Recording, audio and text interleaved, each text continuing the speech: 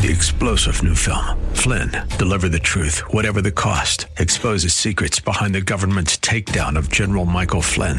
Flynn knew what the intel world had been up to. He ordered the first audit of the use of contractors. This set off alarm bells. He told the truth. He was the most dangerous person for Donald Trump to hire. They had to get rid of Flynn. Flynn, deliver the truth, whatever the cost. Available now. Watch it today. Go to salemnow.com. salemnow.com. The Bruce Hooley Show podcast is brought to you by HemisphereCoffeeRoasters.com. Creating jobs and restoring dignity one cup at a time. Good coffee doing good. Learn more at HemisphereCoffeeRoasters.com.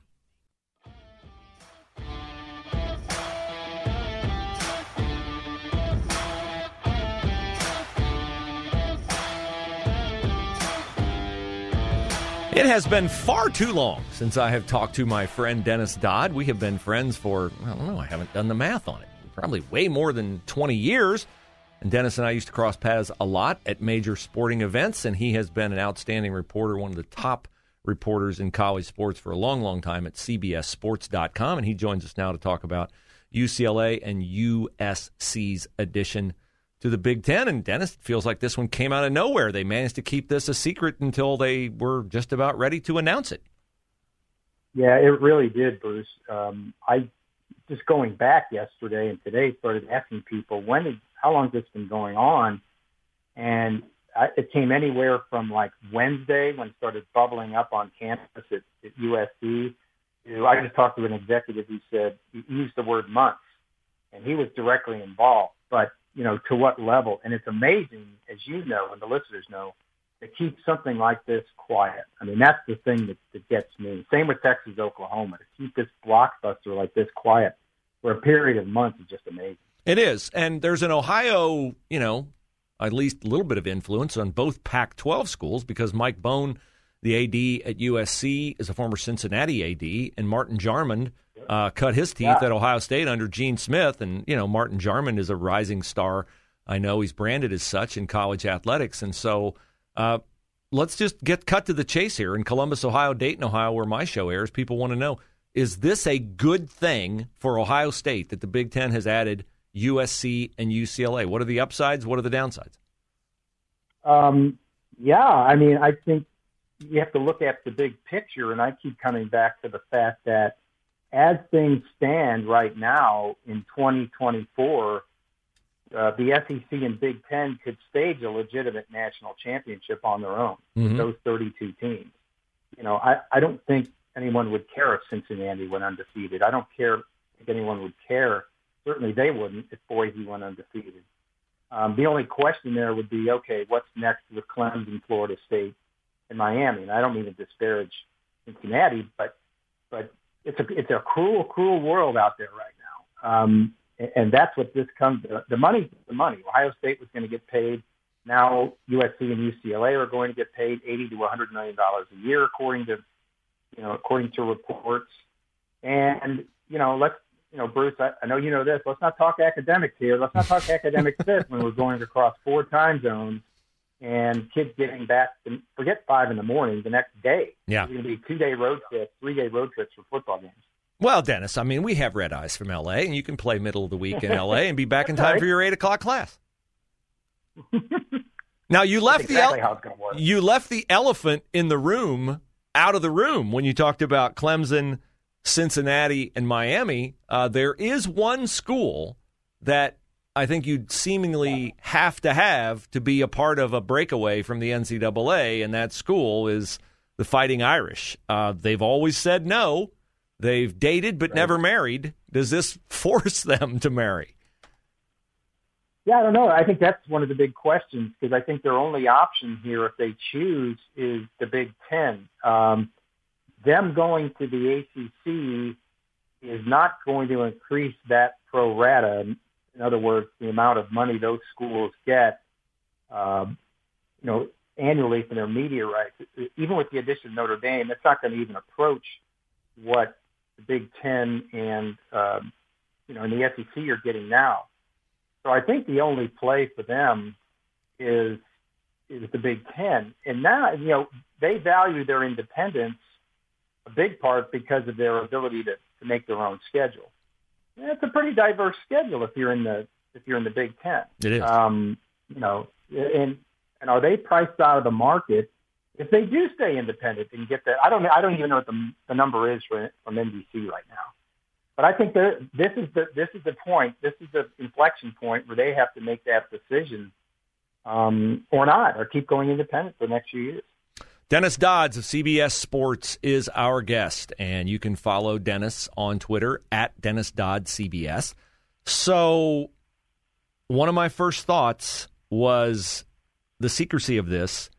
Do you think they gave the Rose Bowl, which has been extremely loyal to these two conferences, Pac-12 and Big Ten, over the years, extremely loyal. Do you think they gave the Rose Bowl a heads up? Because I don't think the guys who run the Rose Bowl can be happy about this, because in my view, they lost access.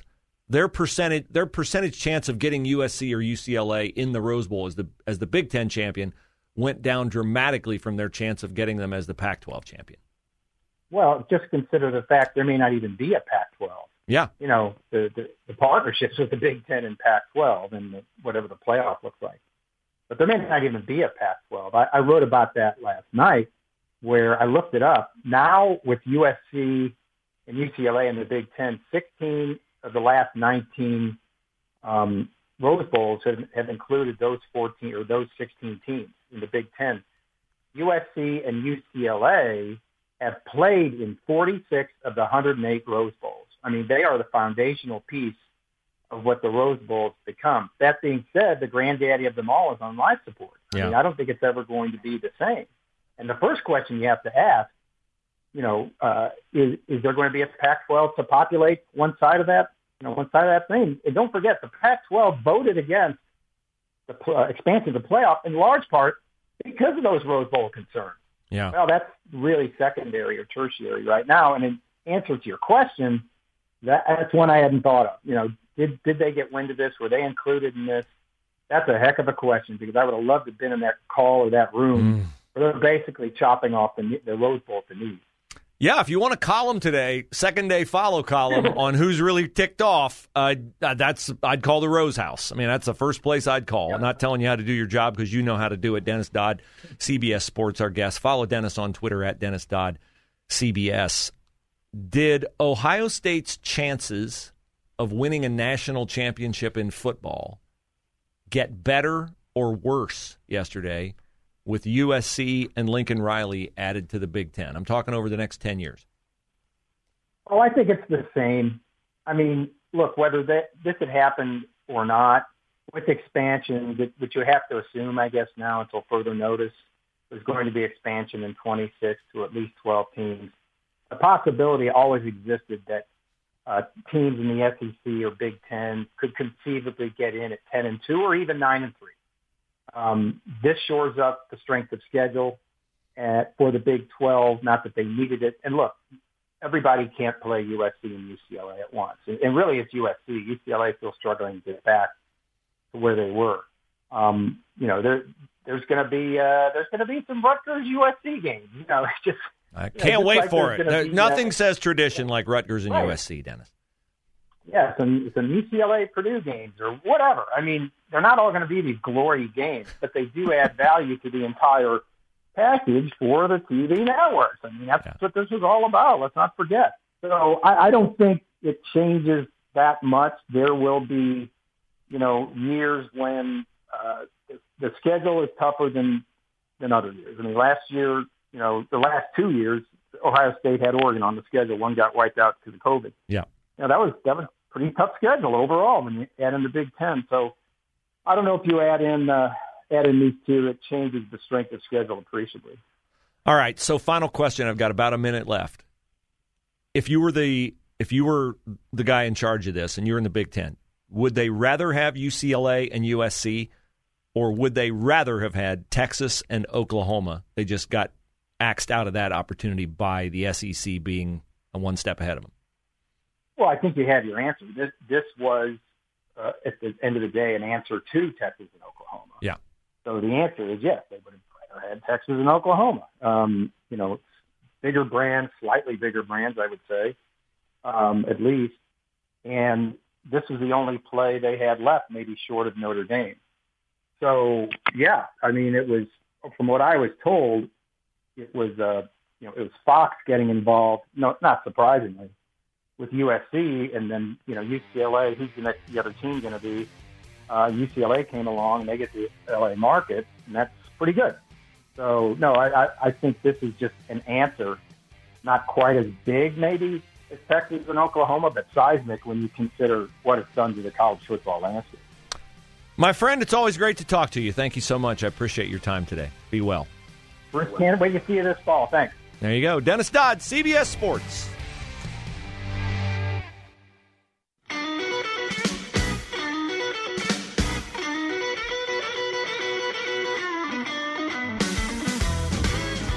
So the honchos at OSU held a press conference this morning at 8 a.m. to talk about USC and UCLA joining the Big Ten. That was approved unanimously by the Big Ten honchos last night. And is there something about a press conference in the presence of a microphone that induces people to lie? I mean, I don't do press conferences. I do radio shows. I have a microphone in front of me. It doesn't induce me to lie. But it certainly appears to have had that effect on Ohio State Athletic Director Gene Smith, who said this about the Big Ten adding USC and UCLA, neither of which is any closer than at least 1,000 miles to the nearest Big Ten member, which is Nebraska, which is, how many miles is Lincoln, Nebraska from Columbus? That's a hike, too. Here's Gino's quote.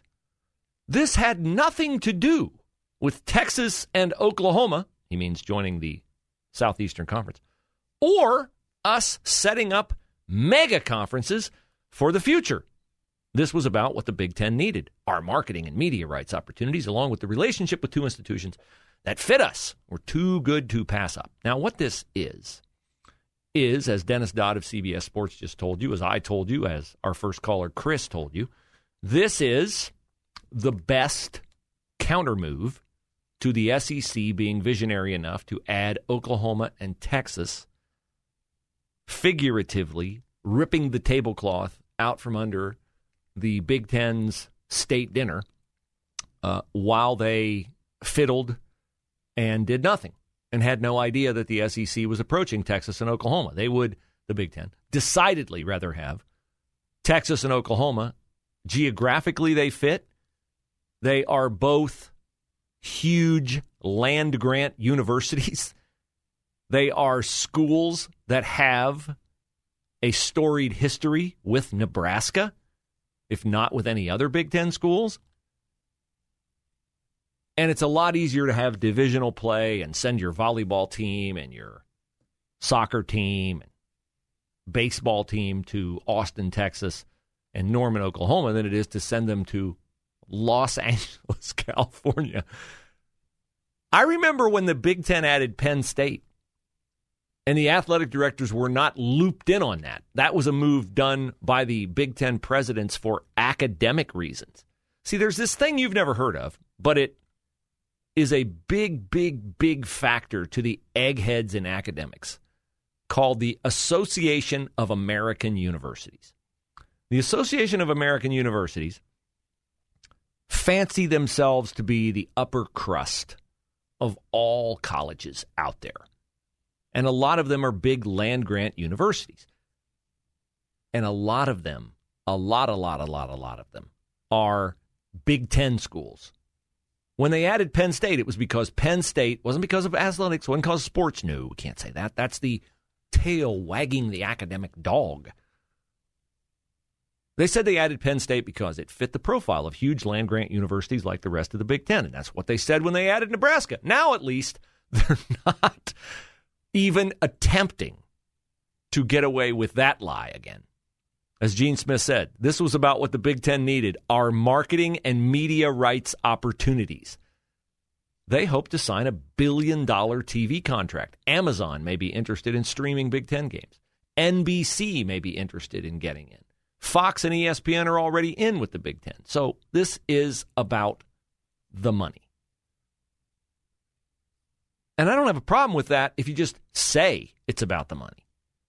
So they kind of sort of said this, but they won't admit that they were caught sleeping at the switch when Texas and Oklahoma were added to the Southeastern Conference. Is this the end? There's no chance this is the end. Because right now the Pac-12 has 10 schools. It's enough for a league, but it's like building a fence without sinking any posts in the ground. I mean, the Pac-12 is going to collapse.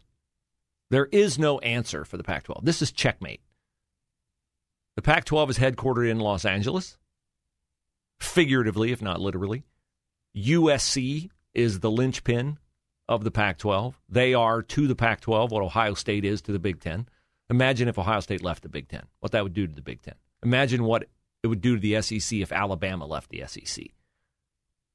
That's just part and parcel of who that league is their top members, and USC, and to a lesser extent, but still to an extent, UCLA was that in the Pac-12. So the president of Ohio State today, Christina Johnson, who, by the way, is a Stanford grad and played, I think she's a field hockey player at Stanford. She was asked today if this is the end of college league realignment. She said, I'd be surprised if this is the last move made nationally, but it's too soon to tell. It's decidedly not going to be the last move nationally because all 10 of those Pac-12 schools are looking for a ship that is not sinking.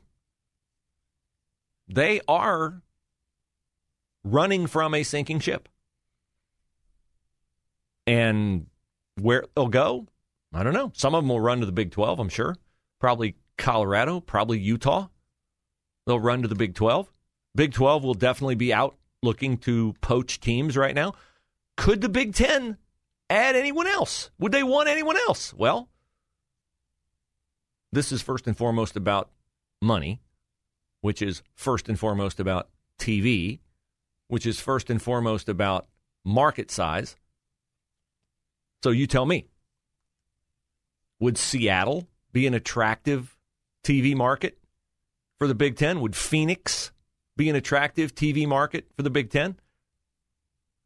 I felt all along the Big Ten ought to be looking in the aftermath of the SEC taking Texas and Oklahoma. I thought all along the Big Ten ought to be looking at Arizona and Arizona State. Both are, well, they're not Rutgers in football. They're both, Arizona's really good at basketball. Arizona State's really good at sports that don't make any money, like baseball. But those two schools are attractive because of the TV market. And if you're the Big Ten and you want to dismiss, diminish, get away with, put off to the side the problem of midweek travel to L.A., well, what do? You come up with two divisions of teams that never play each other until the championship game of your conference. So if the Big Ten were to add Arizona State and Arizona, well, that would get them to 18, and then USC and UCLA would somebody have in their own time zone to play with. And if they added Oregon, wait a minute, yeah, if they added Oregon and Washington, Oregon because almost it's hard to say no to the Nike guy. Phil Knight, the Nike guy, is an Oregon guy. And Oregon's pretty good at everything. If you add Oregon and you add Washington, say, well, don't you have to add Oregon State? Don't you have to add Washington State? No. Bad enough you have to go to Piscataway, New Jersey. You do not want to have to go to Pullman, Washington. On the Palouse, out in the mountains. No thanks. So we did an hour on that. That's a lot more sports than I've done in 2 years total, but the Buckeyes wagged the dog here in Central Ohio. 3-star General Michael J. Flynn, head of the Pentagon Intelligence Agency, knew all the government's dirty secrets. He was one of the most respected generals in the military. Flynn knew what the intel world had been up to. He understood its funding. He ordered the first audit of the use of contractors. This set off alarm bells. The explosive new documentary, Flynn, Deliver the Truth, Whatever the Cost, uncovers the facts behind this scandal. Flynn told the truth. He was the most dangerous person for Donald Trump to hire. I find out the worst enemy that I'm going to face in my life is right here in America. They took my assessment and they wanted me to change it. And I was like, I'm not changing it. They had to get rid of Flynn. With in-depth interviews, archival footage, and never-before-seen personal records of the man behind the headlines. I just felt like I was drowning. Flynn, Deliver the Truth, Whatever the Cost. Available now. Watch it today. Go to salemnow.com. salemnow.com.